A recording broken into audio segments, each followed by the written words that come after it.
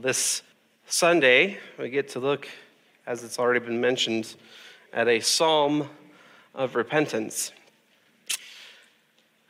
We've had lots of different psalms, and this one's unique in its own way. And with fear and trepidation, I open with you to Psalm 51. Also, while we look at Psalm 51, please, if you'd like, please keep your finger in 2 Samuel 11 and 12, as these two passages are inseparable.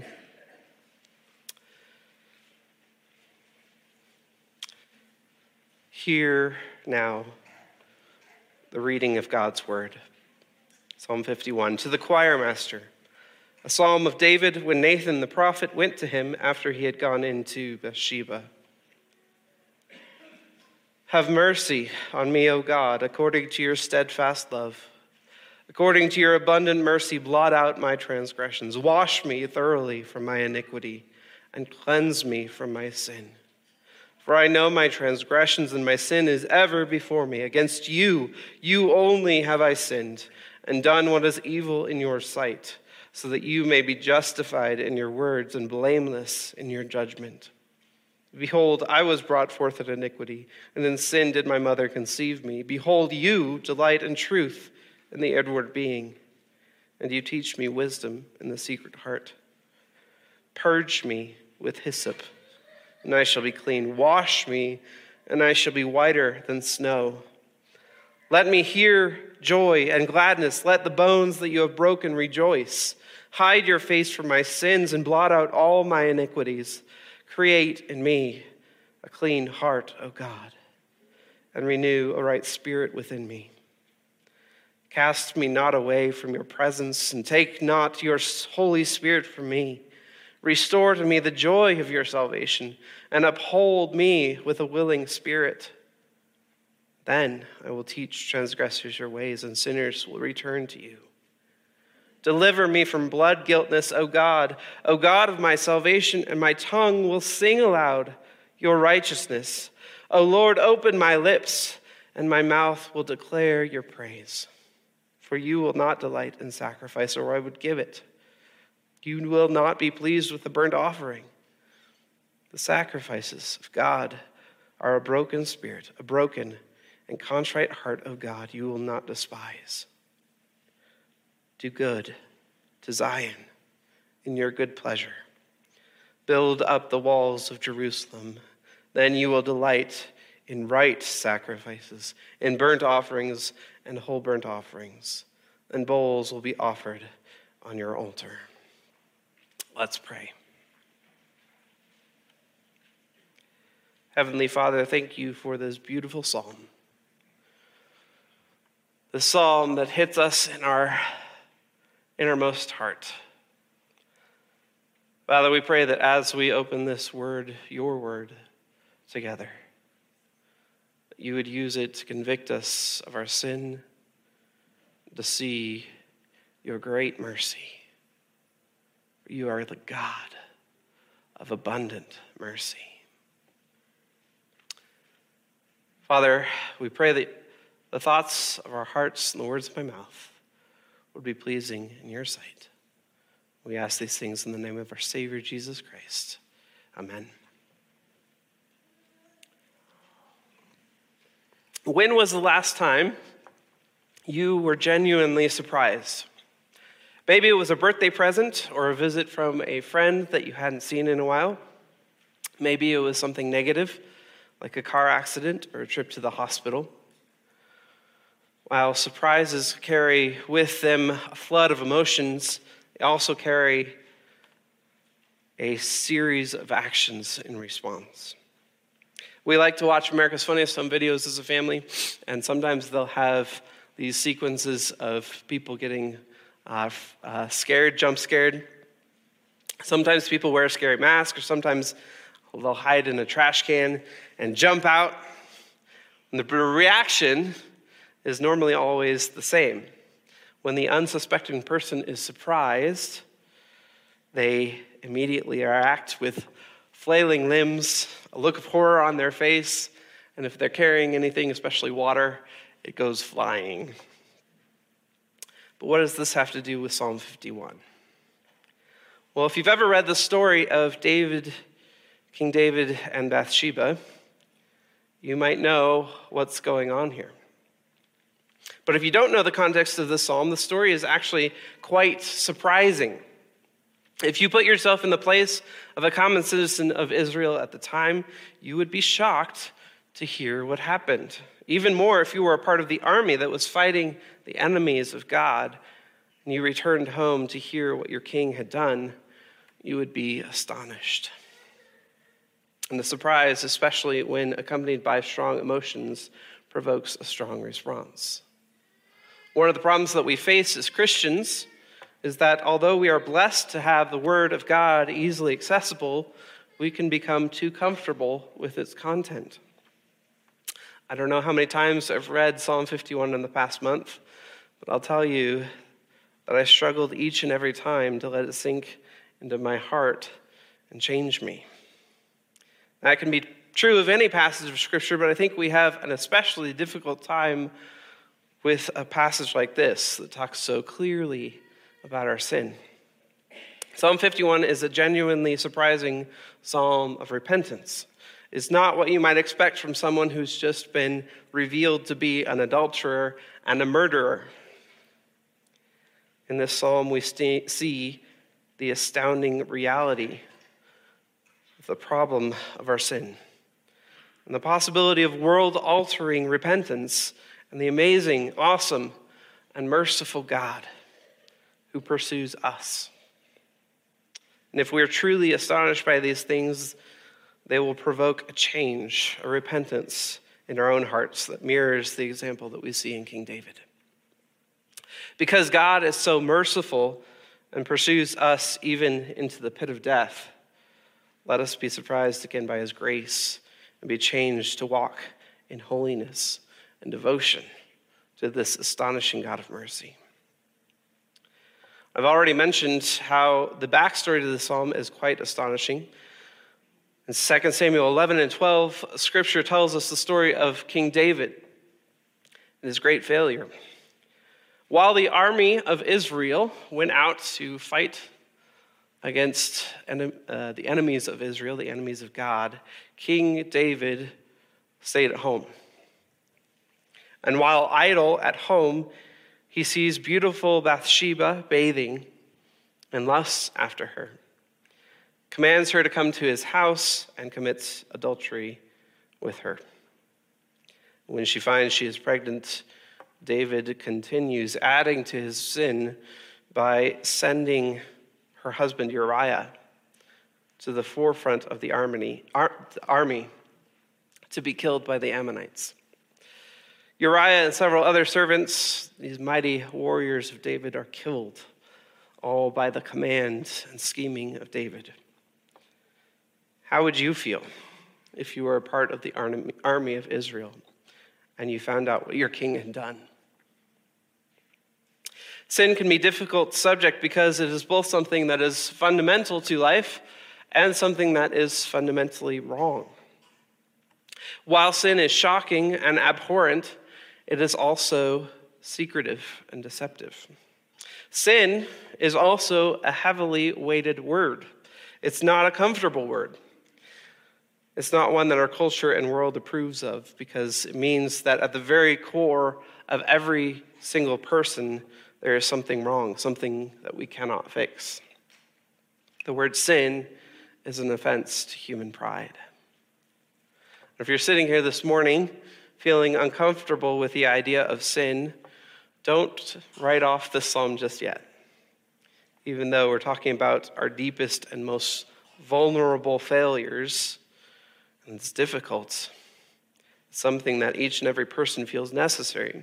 It's why in our culture, there's a thing that's called cancel culture.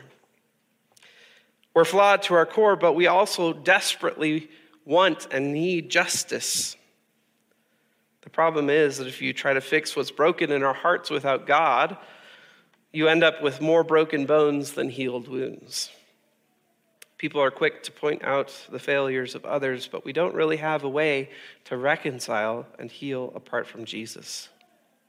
So if we're uncomfortable with the sin that we see in David mirrored in our own hearts, we won't be able to fix it by hiding our sin. The only way to clean a wound is to disinfect it.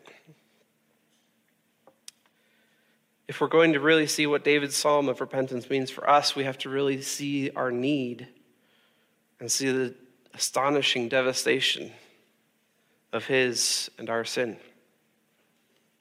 Our transgressions of God's law are numerous, and if we are not repenting of our sin, we are likely holding on to it in one way or another. Instead of seeing our sin for the egregious act of treason against God, we blind ourselves, tricking ourselves into thinking that our sin isn't really all that bad. I found it helpful to group the ways we hold onto our sin into 4 different categories.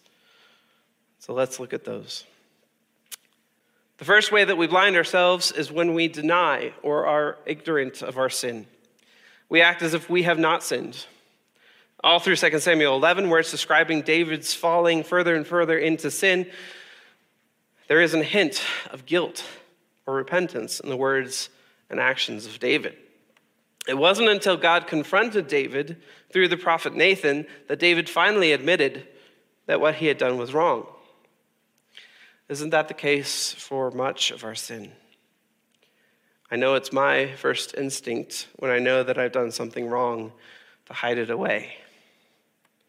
As many of you know, we have Ring cameras around the outside of the building, and it's helpful to keep an eye on the snow levels or to see, keep an eye on the property.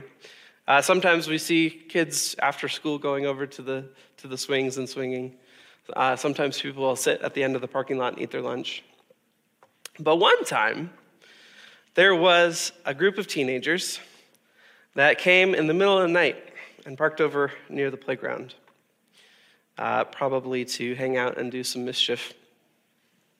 One of the teens was walking through the playground area and looked up at the camera and paused and said, "Is that a camera? This church has cameras?" What does that question show about his heart? How do you think knowing that the church had cameras changed the group's behavior? Why do you think the group was hanging out at night, away from the view of the road? While the group ended up smashing a couple bottles in the parking lot, they really didn't do anything to the church. And they haven't been back either. What's astonishing about the way we blind ourselves? Have you ever heard about the phrase, the definition of insanity is doing the same thing over and over again and expecting different results? We know that God sees all our actions and thoughts. We know that God cannot be tricked, yet we keep hiding our sin. We keep lying to ourselves and to him over and over again because we know the true nature of our sin is infinite transgression against God. It's a cosmic rebellion. Even if we could travel to the ends of the universe, God would still know every sin. The counter to this is what David confesses in verse 3. I know my transgressions, and my sin is ever before me. It's viewing our sin like God does, realizing we cannot hide any part of it away. The second way we blind ourselves is by minimizing our sin. We make God small, and we make ourselves big. When Bathsheba told David that she was pregnant, what did he do? Well, he immediately realized that his sin was going to be revealed, and he went and cried out to God for mercy, right? No. He thought to himself, I can fix this. How arrogant. How small did David count the holiness of God that thought he could fix his adultery and failure as the king of Israel by covering it up? You know what David's fix was, right? Multiple counts of murder. It's ridiculous. Then again, how small do we count the holiness of God when we pause scrolling on the phone to look a little longer at an indecent ad? spend money on things that we don't need, spend money that we don't have to indulge ourselves, lash out against someone who did something that we didn't like, or waste time and resources just because it's easy and it feels good. Do we even think twice?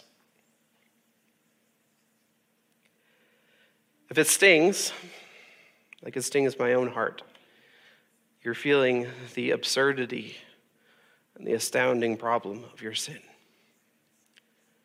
That's why David says in verse 4 and 5, against you, you only have I sinned and done what is evil in your sight, so that you may be justified in your words and blameless in your judgment. Behold, I was brought forth in iniquity, and in sin did my mother conceive me. David's not saying that his sin hasn't affected anyone else. People have died because of his sin. But God is righteous, and we are not.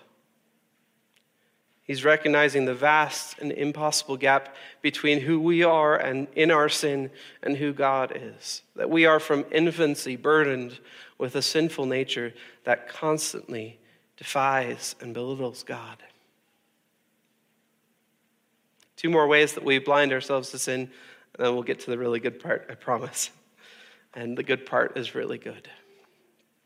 The third way we blind ourselves to sin is by changing it, making it virtuous. What I mean is what Paul confronts in Romans 6. What shall we say then? Are we to continue in sin that grace may abound? The blindness here is a twisting of the truth, of excusing what is objectively bad for the sake of something good.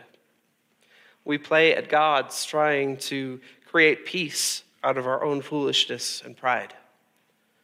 We silence the guilt in our hearts with the excuse that it will all work out in the end. This is what King David did in the aftermath of his wicked rampage. You see, David's men feared his wrath because they had foolishly lost several men. Joab, the commander, told his messenger to go and tell David all the bad news. The battle went horribly. But by saying that Uriah was dead.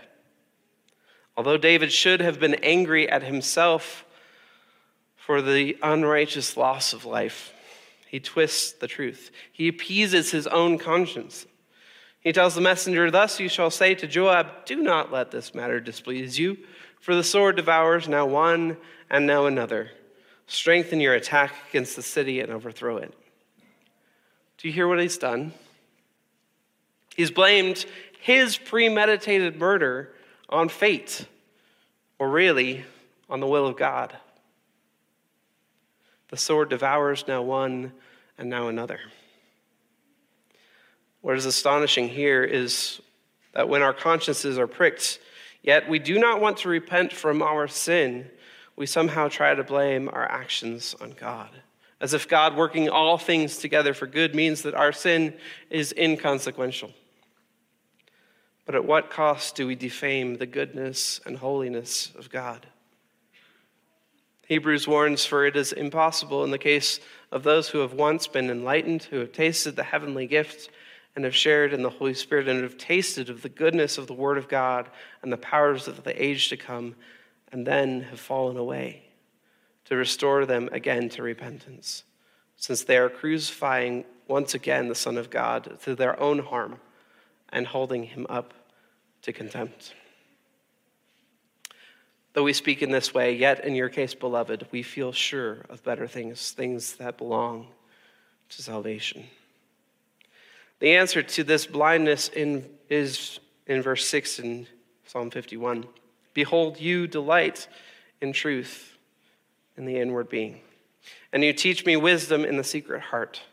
Truth always declares God as just, and we as sinners. Wisdom teaches us that God is good, and that we can only be good if God makes us so, by washing and making us new. As David says, purge me with hyssop, and I shall be clean. Wash me, and I shall be whiter than snow. This picture of taking the hyssop, dipping it in the blood of the sacrificed lamb, putting it on the doorpost, covered with blood of another, of the lamb. The fourth way that we hide our sin, that we blind ourselves, is the most devastating, the one that we see most in our world. And that's either to deny our sin or to celebrate it. Oh, that God would protect us from this blindness. If we deny the reality of sin or if we celebrate the practice of it, the outcome is the same. The sin becomes our God. Instead of repenting of our sin, we are running full into the pit of death. Oh, how great the grace of God that prevents us so often from falling into this blindness. For God has washed us and made us clean, as David shows in verse 7. And God gives us a new heart, a clean heart, and a renewed spirit in verse 10. But if you are running away from God and have rejected him, if you have seen his offer of salvation and have decided to do it on your own, your surprise is yet to come. You will still be astonished by God's justice and goodness, but instead of joy, you will feel the eternal dread of God's full displeasure. The only way to avoid his wrath is to do as David does, repent. Cry out to God to save you from all your sin. We all here are equals at the foot of the cross. All need God's mercy. So David cries out an astonishing repentance. And this amazing song of repentance, isn't it? Already we've seen some of the complexity of the psalm, how deep it is. But there are so many verses left.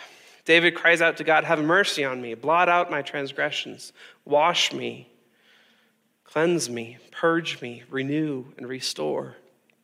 In these 19 verses in the English translation, we have 20 pleas to God. If I was a cynic, I would cry foul. What audacity! How does David think he can come to God and demand so much after all he's done? But David isn't coming to God on his own terms. He's not coming to demand of God. He's coming to God with full knowledge of what he's done and how little he deserves the mercy of God. He's not demanding God's mercy. He's begging for it as one who has nothing. You know, David's repentance isn't astonishing because of how beautiful a psalm it makes. It's not astonishing because he's confessing to the whole of Israel all his sin. It's not astonishing because of all the pleas for God's mercy. It's astonishing because it shows something so common and simple, the kind of repentance that all of us need. This repentance is amazing. We come to God with nothing. All that we have is broken and worthless. David even says that God isn't pleased with the sacrifices that Israel daily offers up. But we find hope in God alone. We have nothing apart from God. However, this doesn't mean that repentance is easy. Repentance costs our pride and our sin. It requires that we give up what we've so long held onto. But what appears to be a feast of self-indulgence is merely a facade of ash. The life this world offers can never satisfy our needy souls. But there is a real life that God has prepared for us, full of forgiveness, peace, and hope.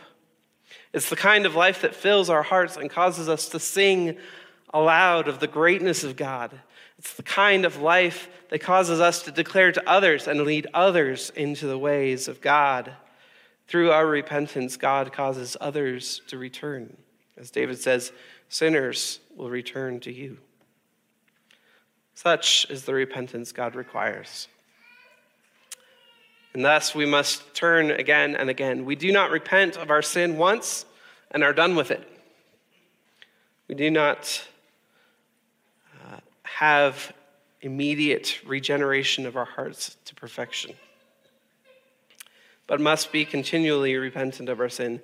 As Calvin wrote in his commentary on Psalm 51, our faith is weak, and we cannot at once apprehend the full extent of the divine mercy. God's pardon is full and complete, but our faith cannot take in his overflowing goodness, and it is necessary that it should distill to us drop by drop.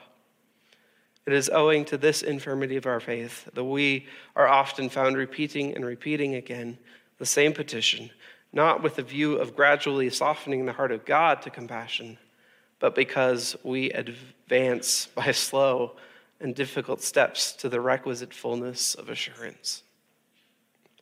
As our apprehension of God's mercy grows, the allure of sin diminishes. As we behold our great God again and again, he removes the blindness of our eyes. Do not be afraid then to repent again and again. Do not be afraid that you have worn out your repentance. God's pardon is full and complete already. He is the steadfast God of mercy, the astounding God of mercy. While David's repentance is important, David actually isn't the main character here in Psalm 51. After all, David wouldn't have written the psalm if it wasn't for Nathan coming to him. And Nathan wouldn't have come to him if he wasn't sent by such a great God.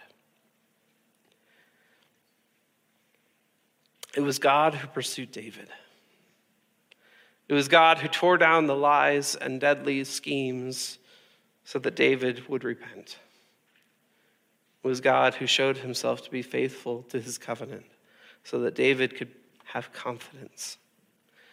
After all, what good is David's cry to God unless God is both powerful and merciful to hear, forgive, and draw him back? What good is David's cry to God, cast me not away from your presence and take not your Holy Spirit from me, except that God cast away his own son, Jesus, forsook him on the cross so that he might bear the penalty of our sin. We see this in Matthew 27. Now from the 6th hour there was darkness over the land until the 9th hour. And about the 9th hour Jesus cried out with a loud voice saying, Eli, Eli, lema sabachthani. That is, my God, why have you forsaken me? And Jesus cried out again with a loud voice and yielded up his spirit. And behold, the curtain of the temple was torn in two from top to bottom, and the earth shook, and the rocks were split. The tombs also were opened, and many bodies of the saints who had fallen asleep were raised. And coming out of the tombs after his resurrection, they went into the holy city and appeared to many. When the centurion and those who were with him keeping watch over Jesus saw the earthquake and what took place, they were filled with awe and said, truly, this was the Son of God. Jesus died. Jesus took the death penalty, and then he rose again from the dead to eternal, unending, glorious life. David was secure in the Christ, just as we are secure in him. One of the most beautiful parts of this story is when King David is taken aback and repents of his sin, and immediately God assures him. In 2 Samuel 12, it says, David said to Nathan, I have sinned against the Lord. And Nathan said to David, the Lord also has put away your sin. You shall not die.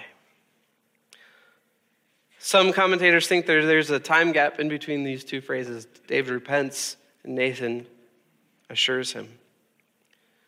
While that may be the case, there's something simple and profound about how it's written. David repents and God assures him that he will live. David still received the consequences of his sin. The rest of his rule was marked by family strife and Israel pulling away from his leadership. He was not the perfect king that God's people needed. Then again, only God is the perfect king. And only Jesus is the perfect man and God that can bring all the covenant promises to pass. Are you astounded by this Savior? Are you surprised by him? Do you marvel at his goodness and mercy, which he has brought about a cosmic revolution? He's making all things new, and he's already working in our hearts to make them new. If you do not know him, come and be amazed by this great God, by this great Savior. And if you do know him, come and be astonished again. When Isaiah saw God high and lifted up with the glory filling the throne room, he didn't wait until the vision was done to fall on his face in worship. Come, repent of your sin and all the ways you have blinded yourself to your sin. And if you come, I guarantee you that you will never stop finding new ways that this God will surprise and amaze you. He is the wonderful, glorious, the astounding God of mercy. Let's pray.